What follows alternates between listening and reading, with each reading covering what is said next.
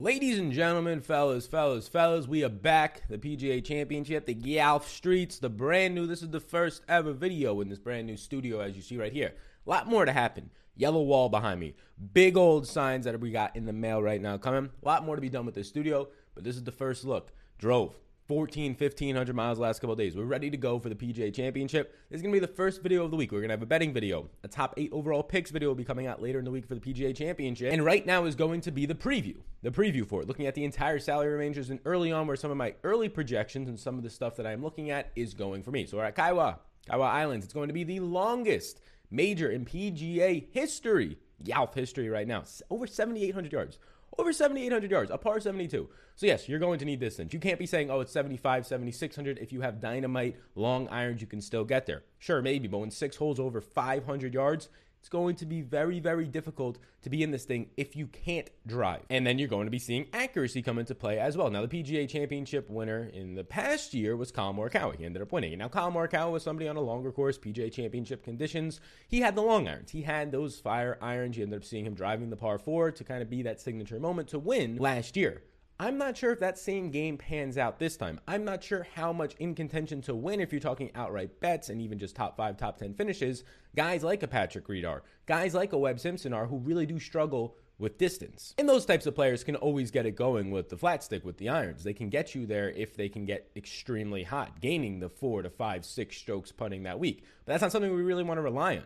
Guys like Bryson are going to be standing out this week. Guys like Tony Finau, guys like Dustin Johnson and Rory, and these guys who have the distance on them. Go down a little bit more, and guys who are scorching hot like Sam Burns and some other players in that range are going to look better this week to me than similar guys who rely on long irons and accurate iron play like Corey Connors. So that's just kind of the narrative early on is the driving distance here is going to fucking matter in the Golf Streets. So, ladies and gentlemen, fellas, like, subscribe, do those things. Let's get into the 8K and above range, and we'll start at the 10K plus range, where honestly this week, yeah, there's some motherfucking guys down there that I like, but not a ton overall. The upper 7K range is somewhere where we're going to be seeing a lot of overall upside. And because of that, I'm not as enamored with this upper range. Now, as you can see, right here, what we have on the screen is $9,500 and above. From Brooks Koepka all the way up to the most expensive and co-favorite as it stands right now with Justin Thomas. Rory McIlroy, last time we saw him coming off of a win at the Wells Fargo, 12-1 right now. Now, I have no betting interest here, and you can see where my betting interest will be in the betting video, which will release later this week. Keep an eye out for it, as it might already be out there in the streets for you. In these upper 10K range and this $9,500 and above range, yes, you're going to be seeing guys that I have a lot of interest in, more so edging towards the guys who have distance on them,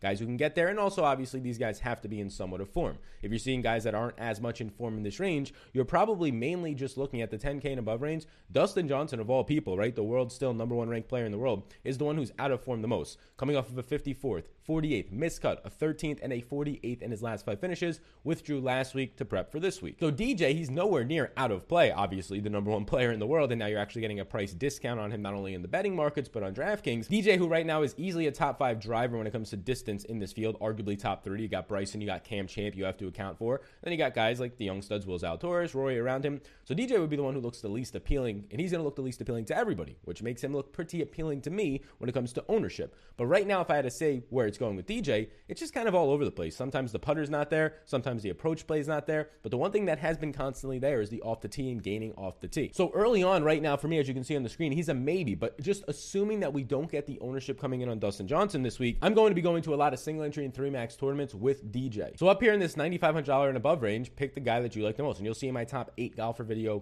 coming out later this week who I do like the most. But right now it's just a coin flip. All these guys are in good form besides DJ. You'll get the ownership and price discount on him. You're seeing Bryson come off a top 10. You're seeing Rory come off a win. You see Jon Rahm and Justin Thomas continue to place highly week in and week out. Jordan Spieth playing the best golf arguably in his career over an 8 to 10 week stretch when it comes to his approach play. It is comparable to what we saw 5 years ago out of Jordan Spieth. So in this range right now, if I had to rank it early on, I would rank it after we had this discussion. Right now, early on, I would rank it Bryson, Jon Rahm, and then Dustin Johnson in this upper range. And I think we're going to even get even more ownership discounts as the week goes on. So now as we approach this 9K range, a lot of things stand out. I already took Xander 24-1. I posted that one on Twitter. Xander is going to stand out from a betting market. He finally gets a little bit lower odds and we can finally jump on him. If we pull up right now where Xander has been currently and we pull up over on Fantasy National, you can see great stat site. I'll link it up down below. You can check them out. Fantasy National, you can see Xander continues to play very well. Obviously, obviously a quality off the tee player. We don't have to worry about distance as much with Xander because he's going to get you there off the tee. And he continues to play well, right? He's coming off of, he's basically with Xander every single week.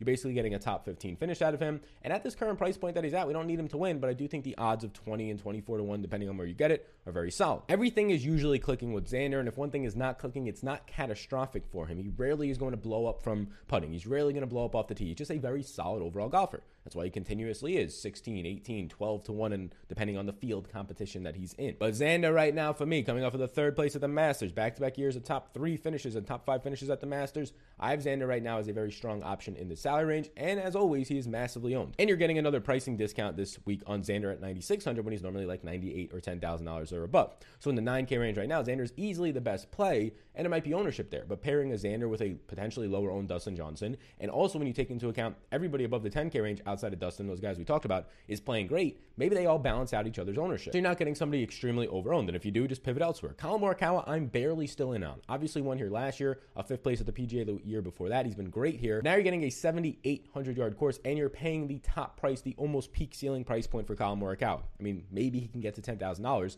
but you're clearly paying a little bit of a premium based on the course history and the win here last year. And then you have Brooks, who has all the distance, who has 2 wins here in the last 3 years. If you're just talking PGA Championship majors, he comes into this one open at 50 to 1. But what is the injury looking like? Didn't look great the last time that we ended up seeing Brooks Koepka, where he missed the cut at the Masters, and then he just missed the cut at the Byron Nelson. Now, the missed cut at the Byron Nelson, the off the tee looked good, the approach play wasn't good, and he blew up on the putter. He blew up on the greens with 5 strokes, almost lost 4.5 to be exact. So Brooks, for me, if I'm going to take a chance on potentially a stud who has major wins, who has distance, and is going to be maybe lower owned in my opinion, I'm going Dustin Johnson for a little bit more than Brooks Koepka this week, just because you don't have the injury concerns. And then I'll be completely honest with you, I'm okay to fade most of the 9K range after that, early on right now. The 9K range is filled with great golfers. Hovland has a couple of top 3 finishes in his last outings. Webb Simpson, consistent. Patrick Reed, winning upside and a killer on Sundays, but the course is just not something I want to play around with. It's not 74 or 7,500 yards, like I said earlier, where I can rely on their putting and them just getting there. When there's 6 holes over 500 yards, you have to be getting birdies on those. And the guys who are more consistently going to set themselves up for not just birdies, but eagle opportunities are the guys like Bryson who can get there in 3 easily, right? When Patrick Reed is fighting for birdie, when Bryson is easily getting birdie, and guys like Bryson and just distance in general are easily getting birdie and setting themselves for eagle opportunities over a 2 to 4 day stretch, that is really going to be limiting guys in this range. So when I'm looking at this rest of the 9K range, Hovland, Webb Simpson, Patrick Reed, obviously Cantley looks terrible. 4 missed cuts in a row. I don't know what's going on with his game. He's not there. I'm not personally going to be saying and trying to play galaxy brain, oh, this is the week Cantley goes. No, I'm just not going to be going there. I'm okay to get away from the rest of this range. My only real interest is Xander, and that's why I think there's going to be a lot of ownership on him this week. And again, we spend a good amount of time on the 8K and above because that's the guys who garner the most ownership. That's the best golfers. Once we start to get to the 7 and really the 6K range, you get through it a little bit quicker. If you're still here right now with me, like, subscribe, do those things. And as we get through to this 8K range right now, there are some guys in this range who do stand out. There's a guy making his first debut here, and we can pull up right to now. And as we approach the 8K range, you can see the entire 8K range on the big screen right now. You can see Cam Smith is on here. You can see Will Zalatoris and guys who have some distance. Tony Finau being one of them. Tony Finau usually a fan favorite. Will Zalatoris usually picking up ownership. But in this range, I think it's going to be decently balanced. Scotty Scheffler, another guy playing well, can score and has distance on him. These are the guys I want. The upper 8K range stands out in a major way, and we can look at what Tony Finau right now has been doing lately over on Fantasy National. And you can see what Tony Finau is doing lately. Now, it has not been great. 3 missed cuts out of his last 4 events. The Masters, where he normally and always plays well and sets up nicely, like he does here in my opinion, he ends up finishing 10th. But he's just missing the cut. It's nothing catastrophic. Outside of the Valero, where he lost over 4 strokes, and really it was 1 bad hole, over 4 strokes off the tee, the off the tee game's been completely fine for the entire season. The Wells Fargo, he just loses on approach. Again, it's 2 rounds of golf if you're missing the cut, so he has 2 bad holes. He loses on approach. He's out of there. He doesn't make the weekend. Tony Finau, for me, though, I think we can get lower ownership because of these 3 out of the last 4 events missing the cut. But there's nothing catastrophic to his game like a Patrick Cantley to scare me away from him right now. So I'm okay to go to Tony Finau in this range. I'm also okay to go to Mr. William Zalatoris, again, who's making his debut here this week. Will Zalatoris sets up as a top 10 distance player in this field. The young gun has got everything going for him right now. He's got accuracy. He's got distance. The only problem right now is that Will Zalatoris is a part and officially just on Team No Putt. If he can get that just dialed in a little bit, right? It's kind of Paul Casey-esque. The ball striking is absolutely fantastic. The accuracy is there right now. But 4.5 strokes lost putting his last time out at the Byron Nelson, and he still finishes 17th. If he just goes net neutral, he's potentially winning that thing, right? He loses 2.5 strokes the week before. He has now not gained any strokes putting in 5 out of his last 6 events. But in a lot of those events, he's finishing second at the Masters, right? While not gaining any strokes putting. He's finishing top 20s, top 10s at the Arnold Palmer. I mean, this kid is fantastic. Give us anything. Just give us one lost stroke putting. And at this price point, we can actually see a top 5 finish pretty easily. So Zalatoris is my favorite play in this 8K range because of that distance, because of how he sets up with the ball striking. Tony Finau would then come in second for me. Scotty Scheffler, there's some scores in here. He can be up and down, but he has the distance as well for you. We finish it up in the double box right now. Bottom of the 8K range, I'm not as enamored with, and I'm not too enamored with the distance. Louis, I do think you have some upside there if you can come in lower owned, but I'd rather not go to the bottom of the 8K range. I'd rather just go to what is a loaded and absolutely loaded, as it normally is for majors, upper 7K range, the $7,000 and above range right now. And you can see there's going to be a lot of yeses up here. At this upper 7K range for me, there is a ton of yeses. We can go all the way up top to start with Adam Scott, who comes into this one opening at 100 to 1. I took somebody 100 to 1 in this contest. I posted it on Twitter. We can talk about it in the betting video. Adam Scott is somebody that I also almost took. I did not take him, but he's 100 to 1. I almost took Adam Scott, right? And what we're seeing out of Adam Scott was not a great showing at the Masters. We don't know how it happened. You can kind of go through and find some stats on the strokes gained numbers in there. They're not going to be 100% accurate. Some are decent, but it wasn't good. He lost overall 7 strokes. But we saw some life before that. We saw at the Honda, him finish 13th, and he gained over 7 strokes on the approach. The week before at the Players, it started to trend nicely, where he was gaining strokes, ball striking on approach specifically. So we saw a great outing at the Honda, and then everything fell apart, but we don't really have a clear idea how at the Masters. I like Adam Scott this week, somebody who actually has success in these types of venues and obviously has the distance on it. Adam Scott ranks right now 18th in this field in driving distance. The accuracy is going to be the major issue. So right now I have him as a yes, assuming lower ownership. If he picks up ownership, I won't be as interested in him. Answer is somebody who kind of grades out like a Hatton or a Patrick Reed, where they look good over all their games, but 700 to 800 yards is going to be something really difficult for an Abraham Answer. Not completely out of play for me, but not all the way in on him. And then we get to a man that I bet at 70 to 1. I do think Neiman is really good at the exact same or $100 more price point at $7,800. Obviously, the game has been clicking right now. The off the tee game has been there as well, coming off of an event where he gained 5 strokes, 2 out of his last 4 events gaining over 5 strokes off the tee. Sets up nicely here. He has missed a cut in his back-to-back PGA Championship appearances. But Paul Casey, a man who finished runner-up last year to Colin Morikawa at this event, Paul Casey, 70 to 1 I got him at. It opened 80, but it was